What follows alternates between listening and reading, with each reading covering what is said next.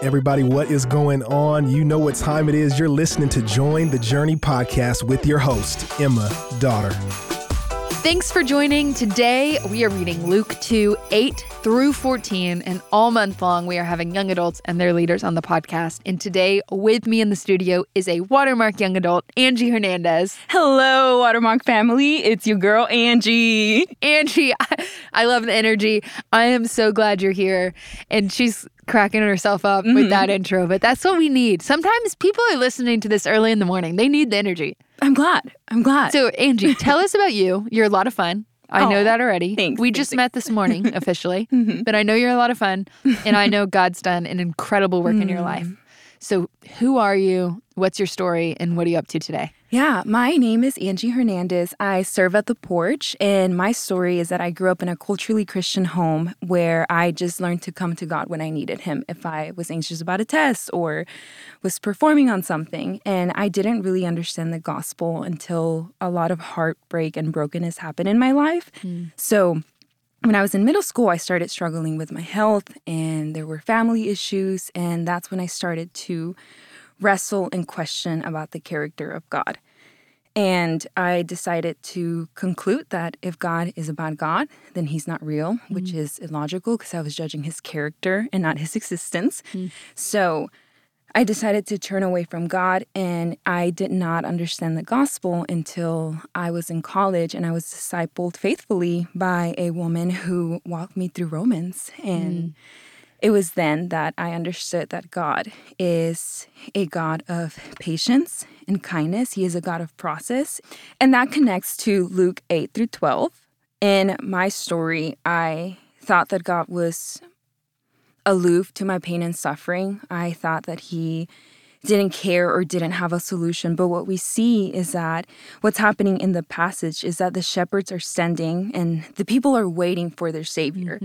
And what is happening is that they hear a voice that says, "Don't be afraid. Look, I have good news. Your Savior was born to you." And here's the thing. God sends a baby. He could have sent 30-year-old Jesus. They're waiting for a Messiah. Probably they're imagining that He's coming almighty, riding a horse. Yeah, this military warrior. Yes. Instead, He's a baby. Sure. And it reminds me that God is a God of process. He sees what we cannot see. We often think that His solution looks a specific way, and we get fixated that we miss out on the process and what He has in store for us. We also see that He is who we're not. He has a solution. And when we're so hyper-focused on God, my solution has to look this way, we miss out on the fact that He's God and we're not. He has better plans for us, better than anything we can imagine.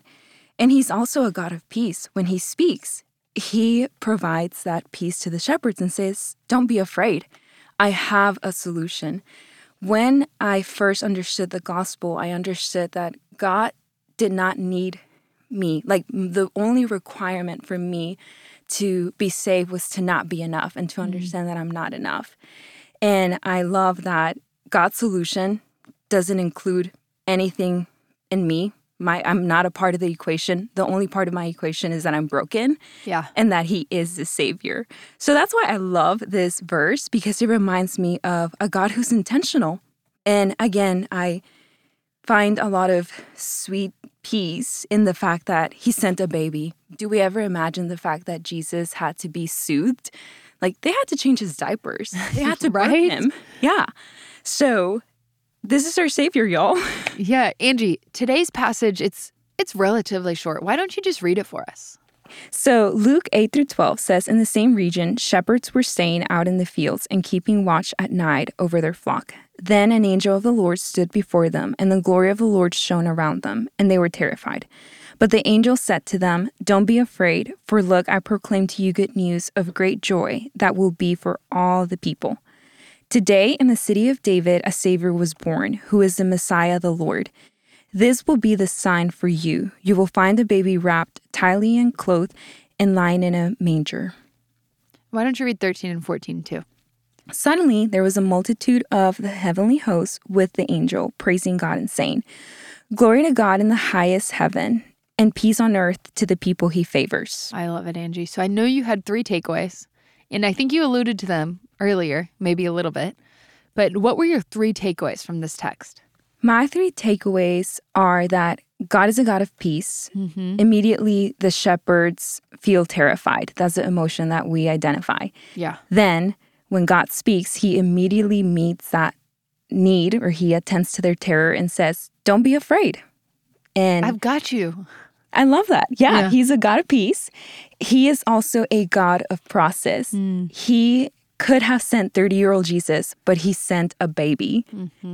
And I also took away that God sees what we cannot see. The people were waiting for a high and mighty Savior, and he is. It just didn't look the way that they all anticipated for the Savior to look. He was a baby. Yeah.